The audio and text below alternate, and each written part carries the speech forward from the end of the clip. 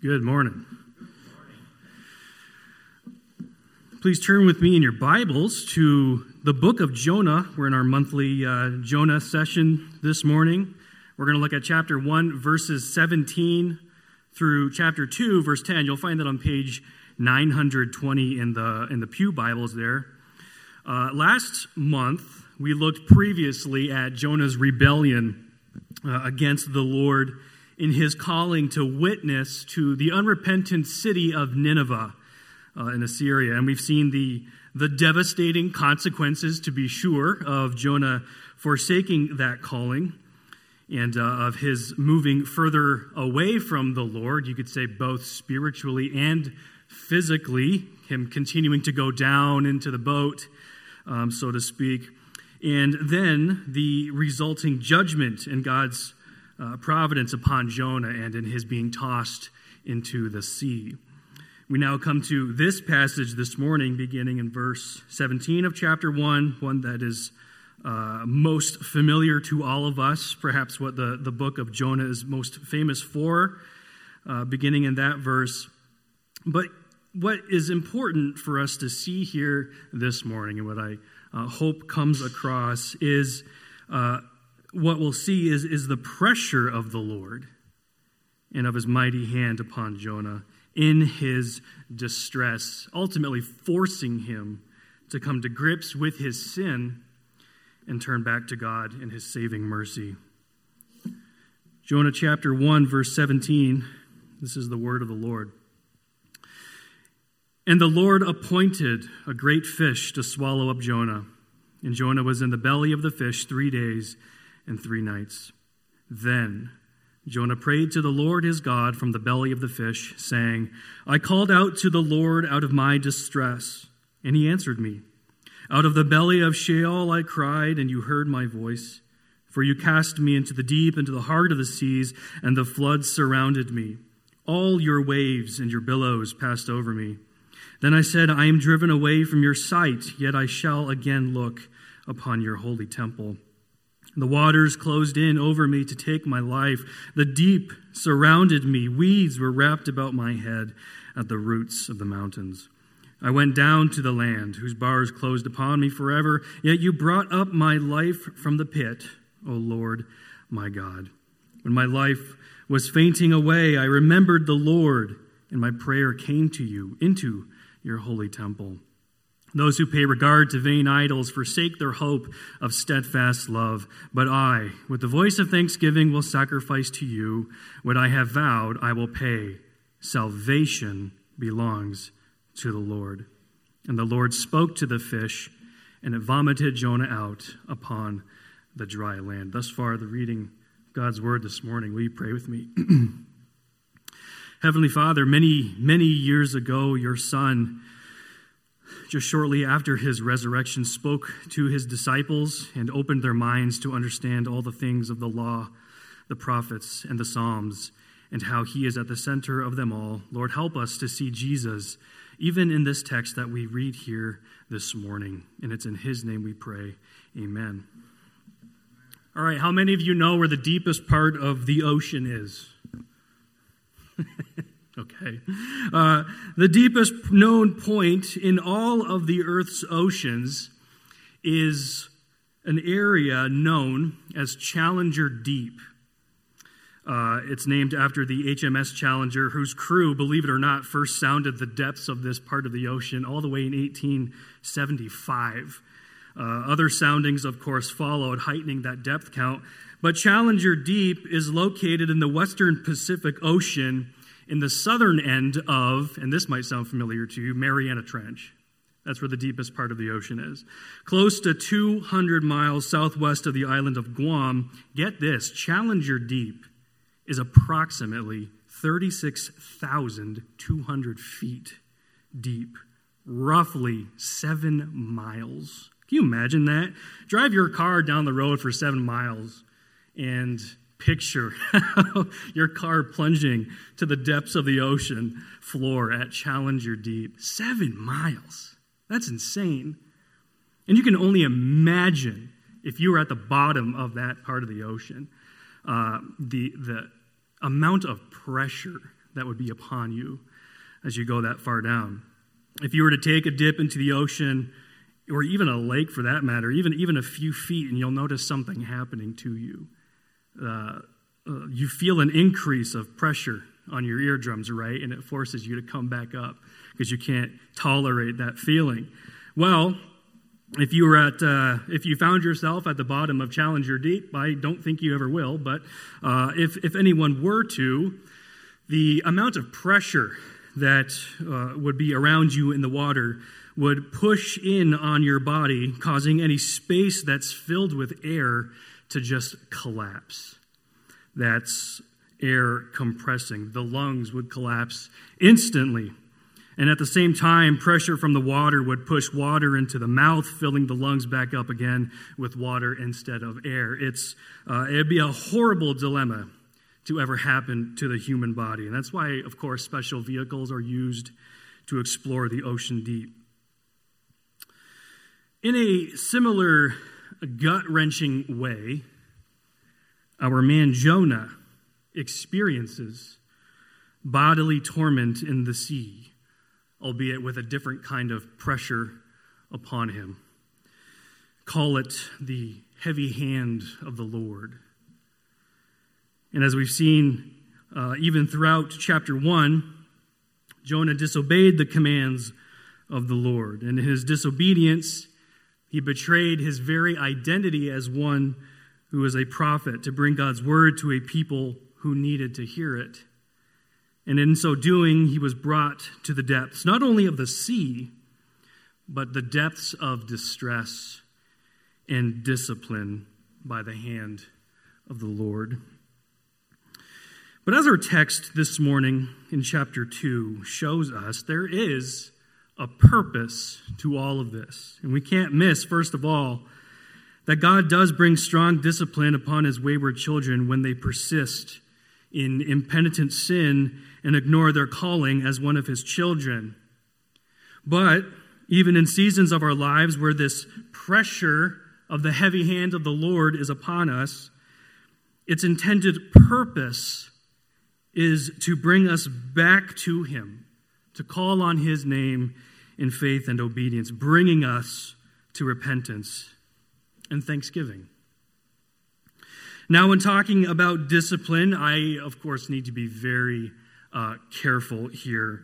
A theologian, D.A. Carson, he's very encouraging when he says that there really is no one-size-fits-all passage about suffering and how discipline is involved in all of that, and interpreting all suffering through that one lens. For example, we could think of the man born blind in John chapter 9.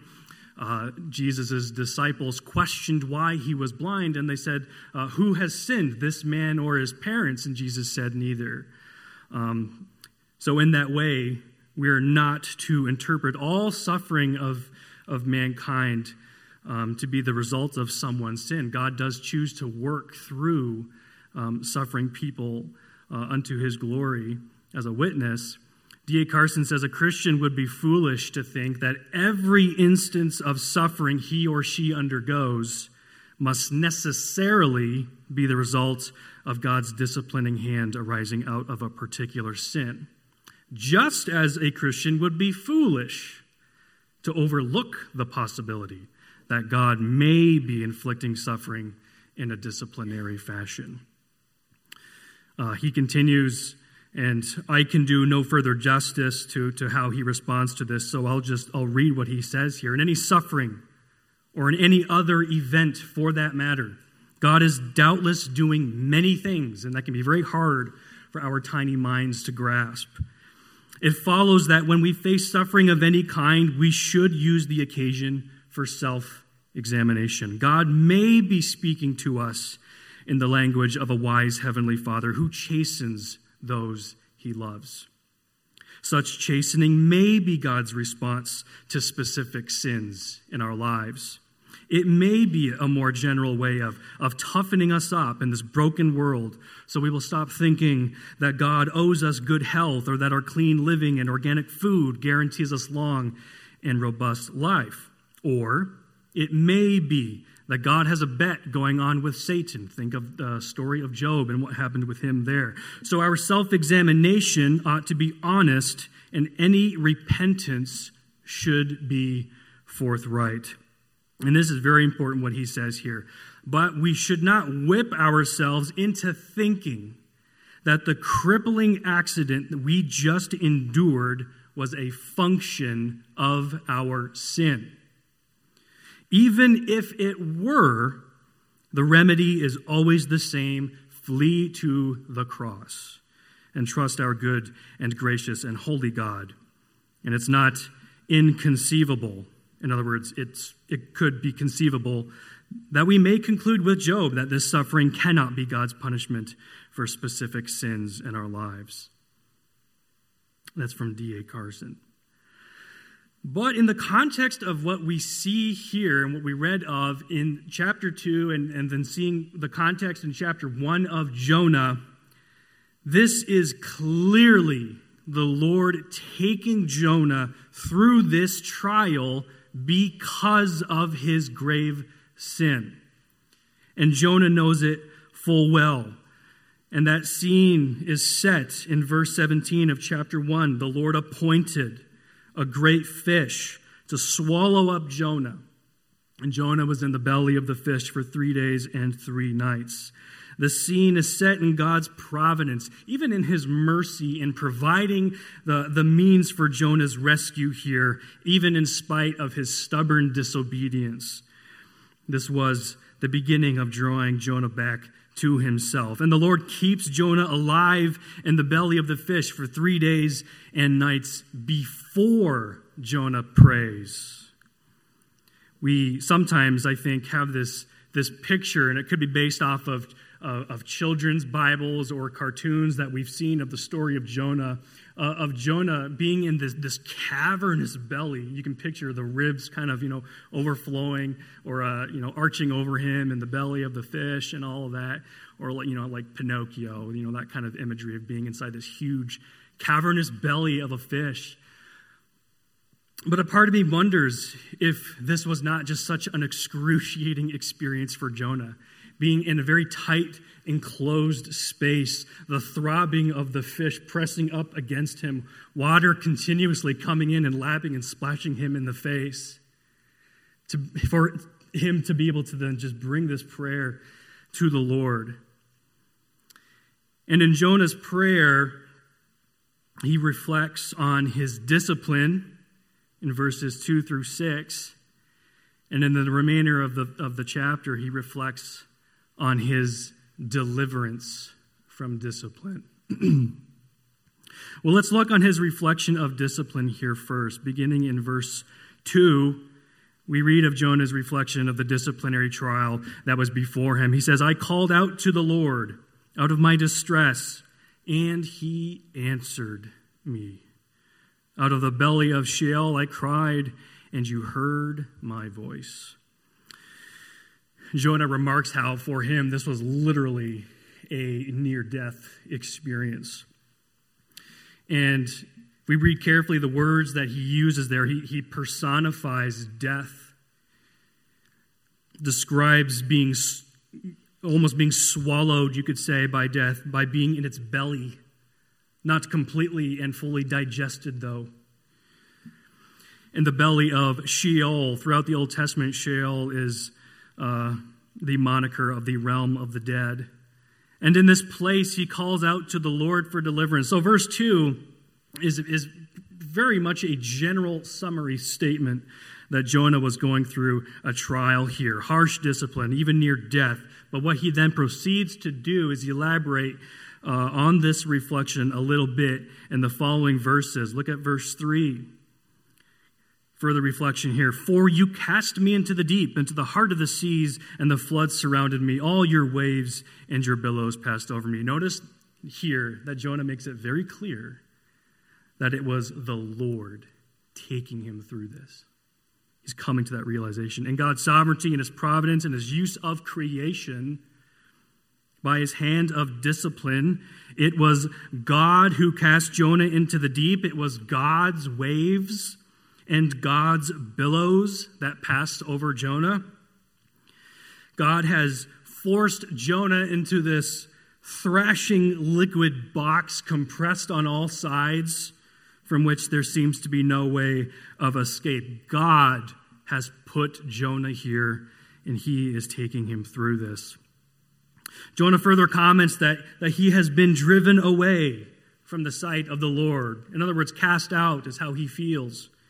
He has been banished from the presence of the Lord there in verse 4. Literally, to be expelled is how that word can be translated. Similar to how Adam and Eve were cast out and expelled from the Garden of Eden.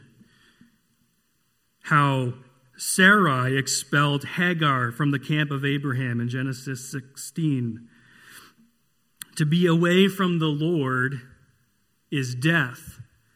And it's almost as if Jonah was remembering the words of Psalm 88, verses 4 through 5, which says, I am counted among those who go down to the pit. I am a man who has no strength, like one set loose among the dead, like the slain that lie in the grave, like those whom you remember no more, for they are cut off from your hand.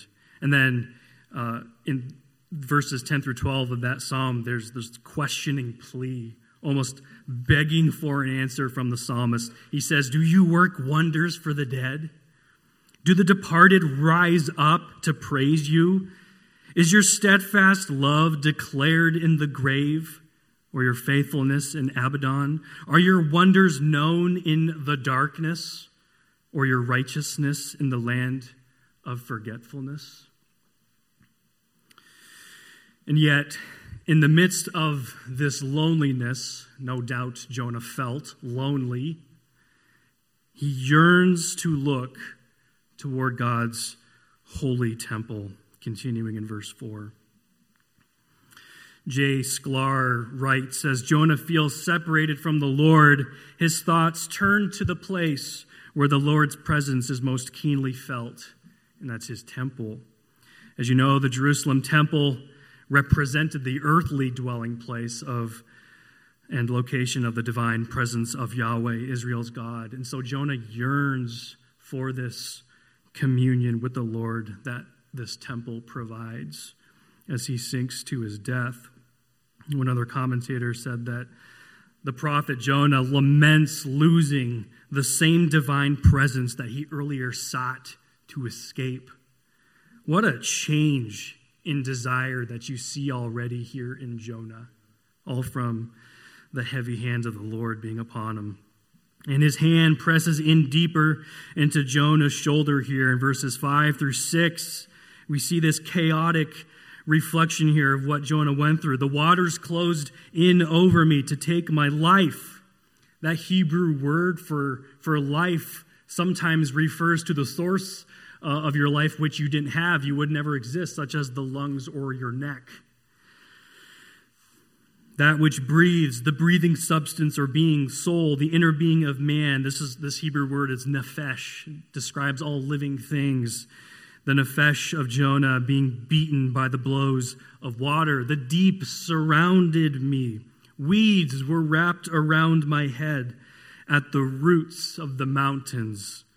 I went down to the land whose bars closed upon me forever. Here Jonah, again, he revisits this language of this place of the dead and describes it as a fortified city whose gates are shut and could never be open again. J. Sklar says at this point, Jonah has been going down and away from the Lord since the beginning of the story. And now he has gone down and away from the Lord as far as he can go. Here, Jonah realizes that he has no hope of saving himself. He is at wit's end. He is at the bottom. But what is impossible for Jonah and what is impossible for us is not impossible for God. Jonah was near death in the belly of Sheol, and what does God do? Jonah says, yet you brought up my life from the pit, O Lord my God. This is a deliverance from discipline that Jonah will now continue to reflect on. Here's that pit language again that recalls Sheol, the deepest depths that Jonah finds himself from where he is delivered by God and finds communion with him. In his trial, losing all hope and strength, as he describes it, his life fainting away, Jonah remembers the Lord and he calls out to him. And this isn't just a mental assent to God's existence. However, this is a mental assent followed by action. Biblical linguists will tell us that in Scripture, particularly in the Old Testament, when God remembers or when someone remembers, often at times it refers to mental activity accompanied by physical action. That is to say, to act on the basis of knowledge. What does Jonah do? He remembers the Lord. What is he then going to do because of that? Jonah remembers who God is. And the very reality of his being able to remember God even in the first place is already a testament to God's grace and mercy going on in this story. And in his remembering, Jonah lifts up a prayer. The significance of what Jonah is doing, it cannot be overstated. The importance and effectiveness of prayer is most certainly emphasized of him coming to God once more in his holy temple. Perhaps not a reference to the actual temple this time, but to the presence of the Lord more generally speaking. Jonah remembers and prays to a merciful God. And then he does this interesting thing here where he proceeds to compare and contrast himself with idol worshipers. You see that in verses 8 through 9. Those who pay regard to vain idols forsake their hope of steadfast love. Steadfast love is that very famous Hebrew word you may have heard before, hesed, that describes God's covenant faithfulness to his people. Jonah's eyes are fixed upon that. Verse 9, he says, "But I, with the voice of thanksgiving, will sacrifice to you. What I have vowed, I will pay." Already we can see the beginning of repentance happening in this man. You can see his change of heart here. But here's where the important part of his prayer comes in. Salvation belongs to the Lord. There is a reason why Jonah is alive, why he's able to offer this prayer, why he's able to remember the Lord. It's because of the ultimate truth of this verse. Salvation belongs to the Lord. His tune is now changed with this key passage. One commentator writes, Jonah declares his loyalty to the Lord and extols him as the only source of salvation and deliverance. In imparting salvation to Jonah, the Lord moves the prophet from disobedience to repentance. And this word, salvation, that we read in our text is very interesting. Typically, we're used to that word in theological discourse as describing our being saved from eternal death. Now, ultimately, the context of this passage is going to lead to that. But the immediate context of this passage, salvation refers to deliverance from trial, which is how the term is commonly employed in the Old Testament. You can think of Exodus chapter 14, where Moses says to the people, "Fear not, stand firm and see the salvation of the Lord, which he will work for you today." And as someone else duly notes, but in both cases, Old Testament and New, the emphasis is on the fact that salvation is found in the Lord. He is its source. It is because of his great power that he can deliver from trial. And it is because of his great mercy that he does so. And this is what makes him worthy of worship and praise. This is Jonah's reflection on his deliverance from disciplinary trial. But that's where it all began, with discipline. Jonah forsook his identity as a prophet of the Lord, commanded by him to bring a word of prophecy to a sinful nation. He fled and completely abandoned his calling, who he was called to be, and committed a very grave sin against God. We saw that big time in chapter 1. And what consequences did he reap? The heavy hand of the Lord. A hand that may be upon us when we forsake him and disobey him continually, unrepentantly, as his children.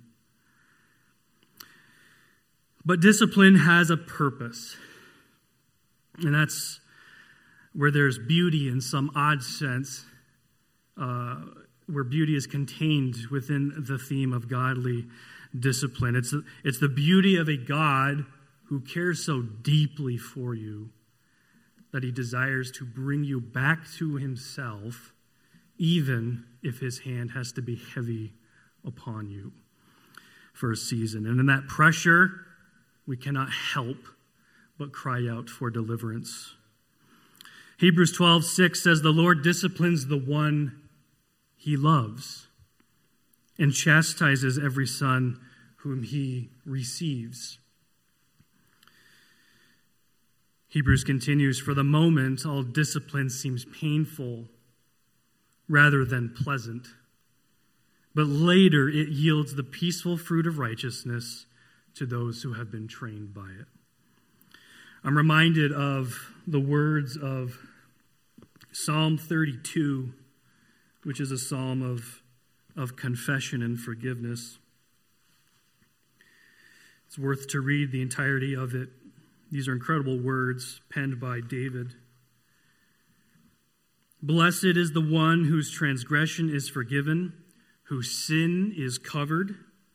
Blessed is the man against whom the Lord counts no iniquity, and in whose spirit there is no deceit. For when I kept silent, my bones wasted away through my groaning all day long. For day and night your hand was heavy upon me.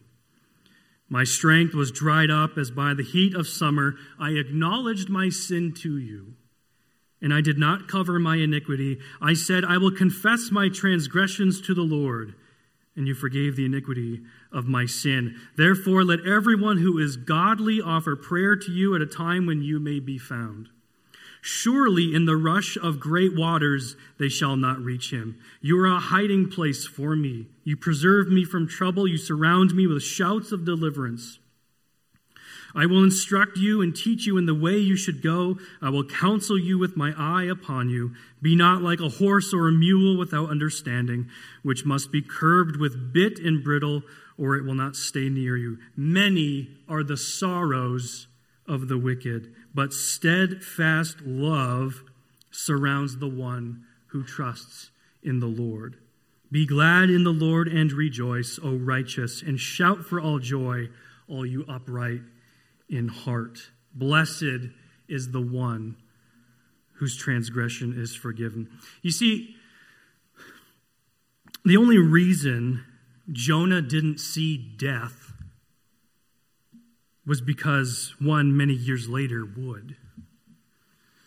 Jonah endured suffering in discipline, not punishment. And if you confess Christ this morning and you find yourself committing grave sin and you suffer the consequences for it, whatever they may be, don't ever tell yourself in that suffering that you are being punished by God. God does not punish his people because one was already punished in your place. And if we in our sin, through very careful, prayerful examination, find ourselves in the discipline of the Lord and the pressure of his heavy hand upon us, remember the Lord, as Jonah did. Remember Jesus. In his discipline, Jonah was afraid of never being in the presence of the Lord again, but remember the cross. As the song goes, how deep is the Father's love for us? The Father turned his face away from his only begotten Son so that we could have the assurance of beseeching his face and return to him in faith and repentance. Jonah was quite near death. Jonah, or Jesus, was counted among the dead.